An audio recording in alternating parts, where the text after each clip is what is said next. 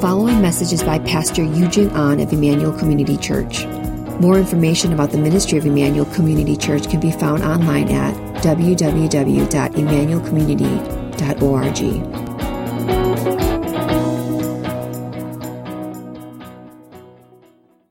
All right, just want to give you guys some brief background about me. In 1995, that's when I graduated high school. All right, so some of you are dating me now, like how old is he? So I graduated from Stevenson High School in 1995, and when I graduated high school, I believed I had arrived. I was fully mature, I was very, very self-confident, and I knew exactly what I wanted to do. I was a pre-med, going to UIC, hopefully transferring after freshman year because that was my last choice. And I just, you know what, I'm ready for my life and I'm ready to do what I want to do. And I also spent 4 years of my life in youth group, growing up, going to Friday night Bible studies, going to retreats, and doing all this stuff. And at my senior year, I realized, man, I wasted 4 years of my life being a goody two-shoes. Now it's time to go to college and do something for real. So I went to college with that mentality of leaving and just saying, you know what, it wasn't for me, church wasn't for me, I want to see what else is out there. By the grace of God, I got saved in 1997 where Christ found me. I was hanging out with some Christians.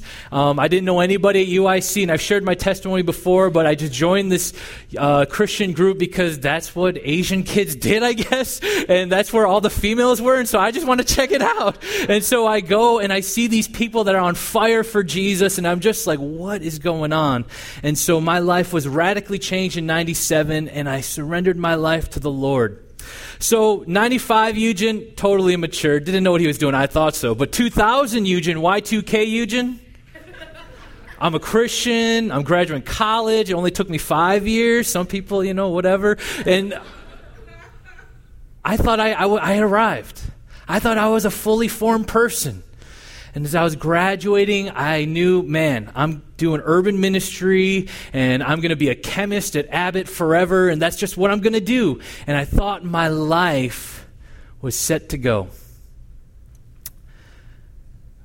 Thankfully, 2016 Eugen now judges 95 Eugen, 2000 Eugen. 2016 Eugen can honestly say this: I don't know what's going on. I am not a fully formed person. I'm not a finished product. All I do know is that I'm a husband.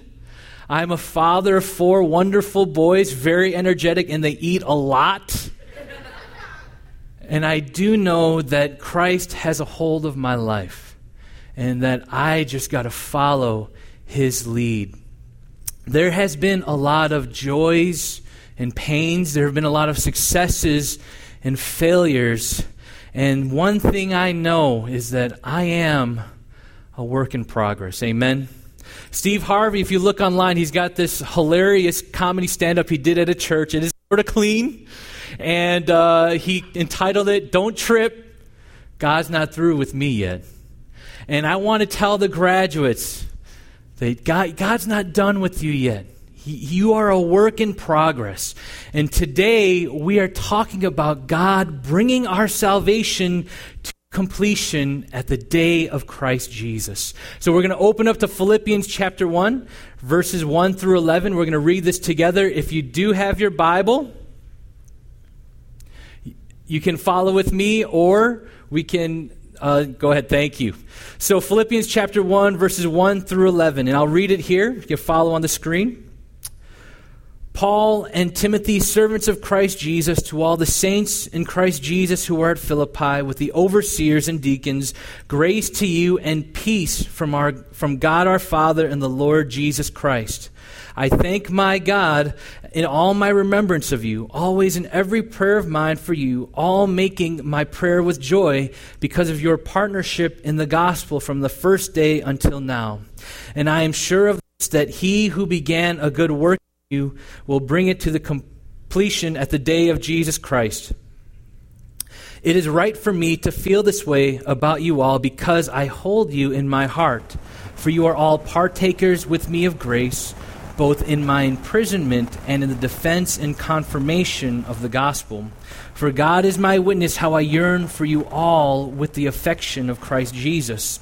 And it is my prayer that your love may abound more and more with knowledge and all discernment, so that you may approve what is excellent, and so be pure and blameless for the day of Christ, filled with the fruit of righteousness that comes through Jesus Christ, to the glory and praise of God. Amen. Now, the first point we're going to talk about is this. Christ is bringing us into completion through fellowship with one another. And that word fellowship in the original text is koinonia, which is fellowship. That's here in this room what we have. And honestly, what happened here is that Paul was the original missionary to the church of Philippi. In the book of Acts, chapter 16, it talks about Paul having this crazy dream about a man saying, "Come, preach the gospel to us. We want the gospel." And so he wakes up and says, "We're going." And he goes to Philippi. And he is the first missionary, and he shares the gospel with these women by a river, and they surrender their lives to the Lord, and there's an amazing transformation happening. So this is the relationship that Paul has with Philippi. He's like the church planner. He's like the original person that planted the church of Philippi. And so you can imagine the affection, the love, the endearment there. And so this letter is a letter of thanksgiving. It's a letter Paul writes to say thank you for standing with me. Paul at this time is in prison. Has anyone been incarcerated in here before? When you are incarcerated, it is one of the most lonely places on earth. You are placed in a cell. You don't have any freedoms. And Paul during this time had nobody, nothing. Yet the church of Philippi sent a man named Epaphroditus to go and bless him, to encourage him, and also brought a love offering to support them. And so this letter is a thank you letter. And we can hear Paul gushing with love and affection. It's a love letter. Do you guys remember writing love letters? You start writing words, and Paul writes this love letter, and he uses words like this: "I thank my God when I think of you. Whenever I pray for you, I am joyful. Because of your fellowship, your koinonia, and the good news of Jesus Christ from the first moment I met you until now. It's right for me to feel this way because I hold you in my heart. For God is my witness how I yearn for you with the affection of Jesus." And in the original text, when it talks about the affection, it's such a clean word here in the U.S., but back then they talked about, we say like, "I love you with my heart."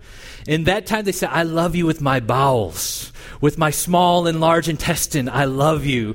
Because they believed instead of the heart, this is where all of that affection came from. And so Paul is testifying, "I love you this deeply." And for me, I echo those same words as Paul to my youth. I care for you. I love you guys. Especially those that are moving on. I'm so excited to see what God has in store for you. I didn't write you a love letter. I'm sorry. But I'm here to tell in front of everybody how much I care for you, love you guys, and just so excited to see what's next. And so we're going to go to the next slide here. I'm going to show you a picture from our ICC youth group kickoff. This is the first meeting we had ever had as a youth group. And we were playing Picturica, and of course we had pizza, and of course we had 2-liter bottles of high fructose corn syrup. And we had a great time. And it was such a small group. And for me, transitioning into this, it was a challenge. I was coming out of 10 years of urban ministry. And so when I arrived working with suburban teenagers, I was using all of the urban slang that I used to use. And so one time I had a conversation. I was like, "Bro, that is so dope." They're like, "What is dope?" "Dope is drugs. You mean drugs are cool?" I was like, "That's not what I mean at all." But there was this transition for myself, but also for them. This is the first time they ever had a youth pastor, someone shepherding them and watching over them. And so we were learning from each other. You know what I learned from them? They love to read. And before The Hunger Games and Divergent were this blockbuster movie, they read that book. And so when it came out, I'm like, I heard about this like 2 years ago, man. My youth group told me about this. And so I learned about them, and we had just grown through the years. I've had 3 children here at ICC, totaling 4. And we've done life together. And so from my heart to them, I love you guys. And so here, this next slide is a picture of our first time serving together at Pacific Garden Mission. And I'm highlighting their faces. These are the graduates. And we have grown so much together. And I'm so grateful for them. And so this next slide, just showing all the graduates and Joy. I brought you in there. Sorry to put you on blast. But I want to put you on there as one of our graduates. And honestly, as this year began, I was mourning the loss of my seniors. I think I started talking about it last summer. I'm like, oh, this is your last year? And then when fall started, I'm like, here we go, senior year. And really, I'm just trying to help myself work through the process. And then spring semester comes, like, oh my gosh, you're almost graduating. And then I attended their graduation. I'm like, it's over. Like, today's it. And today's the day where they're now going to be entering into the adult congregation, where now they're going to be hanging with you guys. And you guys don't provide donuts and juice once a month. But I want to say this, is that there's been so many people that have touched their lives. And out of the love and affection that Paul had for the church of Philippi, I as a youth pastor echo that. We as a church echo that. And I say this because I myself am a product. This is me in Vacation Bible School. I don't even know when. I don't know anybody in that picture. I only know some of my friends that are in there, but the teachers, I have no idea. But at this church is when I first heard about Jesus. These people faithfully served. I don't know their names. Probably have grandchildren now. I don't even know.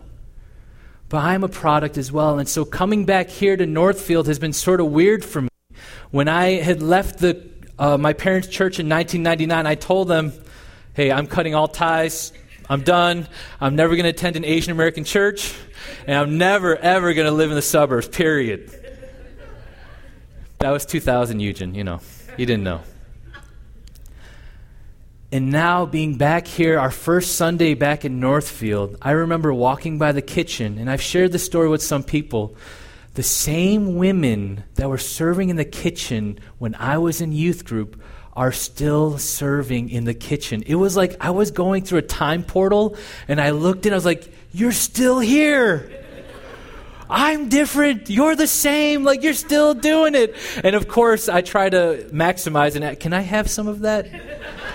Can I have, nothing has changed for me there, I guess. But I am a product of what Christ has done in my life and the progression of it. And so here on the next slide, I want to say this. What I love that Paul says is that his hope is not in Paul preaching to the church of Philippi. His hope is not necessarily in the church, but he says, I am sure of this, that he who began a good work in you will bring it to completion at the day of Jesus Christ. This is the person who does the work. Yes, we have pastors. Yes, we have churches. Yes, we have communities, and this is all part of it, but it is Christ doing the work in our lives and transforming us. And so I believe that God is going to do that as you move on from here. And so when I was in the wedding, I put all the responsibility on my shoulders. If I saw a kid that had been part of camp, had made a confession saying, I follow Jesus, but then was selling drugs on the side, I wouldn't just say, oh man, what are you doing? I would be crushed because my worth as a person was wrapped up in what they were doing. And see, is that the right way to go about it? No, it's not. But that's how I was going about it. And so ultimately, that had to change. And as I came here, my prayer for my teens was never like, I hope they depend on me. But my prayer was that I entrust them into the hands of Jesus. I am here to just point them in the right direction. And I will be the first one to say, I have not been a perfect youth pastor. I have not spent endless hours with you guys and telling you what to do, but I have entrusted you in prayer when you've never seen me praying for you, entrusting you into the hands of Jesus, believing that he is going to bring this work into completion. It comes to our second point here. Christ is bringing us to completion through fellowship with him. The great thing about Christ is that he's not somebody that starts strong and doesn't finish. Does anyone know someone like that? I raise my hand because that's me. I'm great at starting awesome projects, but halfway oh, man, that's just too hard, man. That was naive of me to try and start, and I would quit. And there are things all over the country. There's these things I've really gotten into on YouTube called abandoned buildings or abandoned Disney World parks. And it's just so cool. You see that they spent millions of dollars to build it, and they've completely abandoned it, and nobody goes there anymore. And it's unfinished. And sometimes we think our salvation is the same way. I had a good, strong start in youth group, but I don't know what I was getting myself into. But it's Christ that does the work in us. Let's read Philippians chapter 1, verse 9 through 11. And it is my prayer that your love may abound more and more with knowledge and all discernment, so that you may approve what is excellent, and so be pure and blameless for the day of Christ, filled with the fruit of righteousness that comes through Jesus Christ, to the glory and praise of God. You see, I echo this prayer for Paul. His prayer is that they would grow not more in love with him, but grow more in love with Christ, in love, in knowledge, and discernment. And that is my prayer for our graduates, is that is what they would be growing in, more in love with Christ, growing more in knowledge of him, and also growing in discernment and trying to make the best choice. So graduates, you guys are leaving your parents' home for the first time. You're going to be living on your own, making your own decisions. And I'm praying that it would be fully in love with Christ, with the knowledge of Christ, but also with discernment in making choices. All of us have heard the story about the Stanford rape case, and that has been brutal, and a lot of bad choices being made there. And my prayer is that you would make choices in Christ and what he wants you to be doing, and ultimately leading to the fruit that bears righteousness.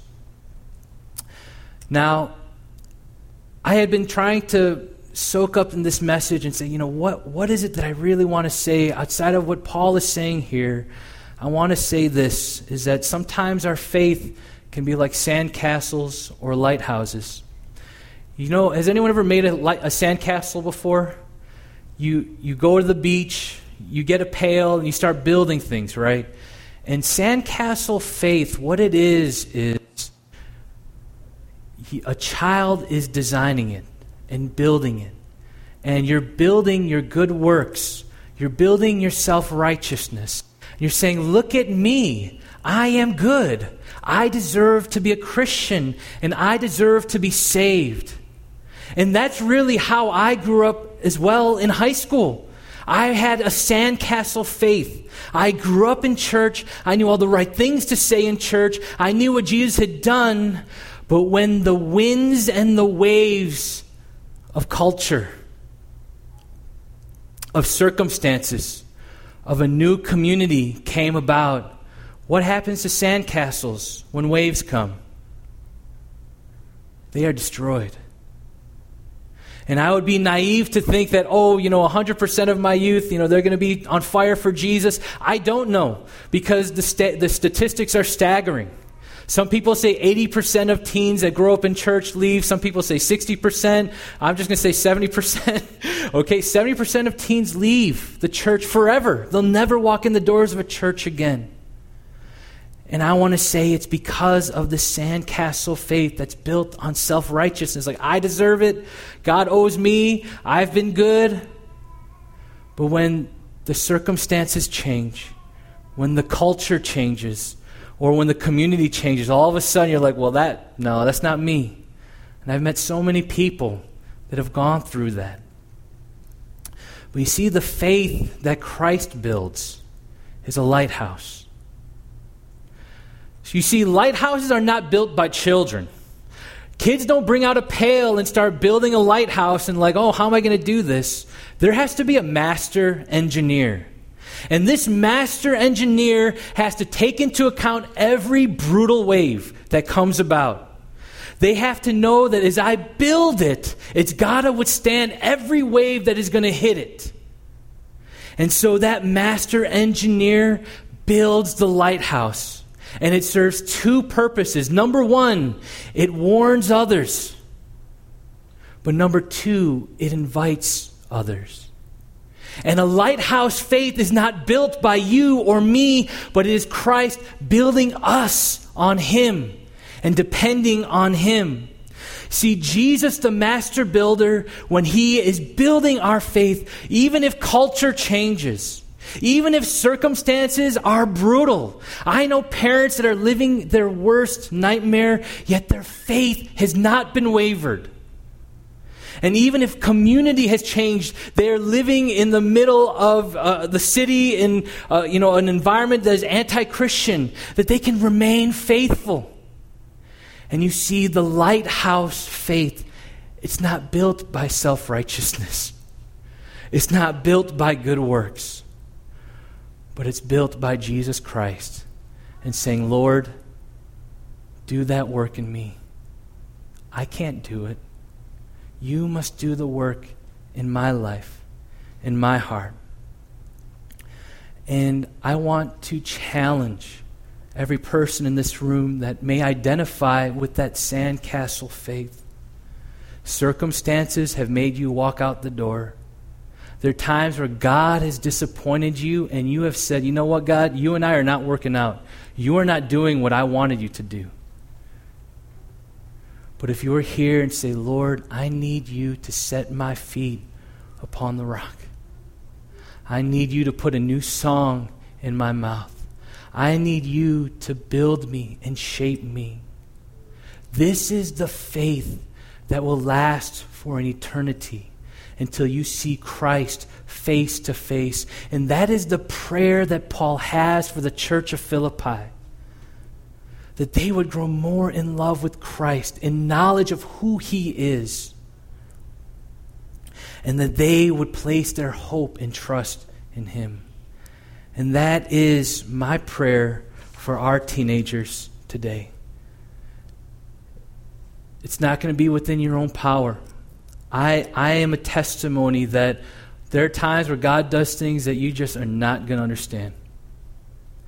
And I have had moments on my knees where I've just said the words, God, take me by the hand because I don't know what to do. And I am entrusting myself to Him and just saying, Lord, I trust you. Even when it doesn't make sense, I trust you. And that is the lighthouse faith. It doesn't bring glory to myself. It brings glory to the engineer. It brings glory to what God has done in my life. I am not a product of the good things that I've done, but I'm a product of what Christ has done on the cross for me and for you. And I invite you there this morning. Not only my graduates, but every heart that's in this room, I invite you. If you've tried to live your life in your own hands and try to do it your own way, today is your day to give it up. Say, Lord, I surrender my life to you. Make me, shape me, form me only the way you can.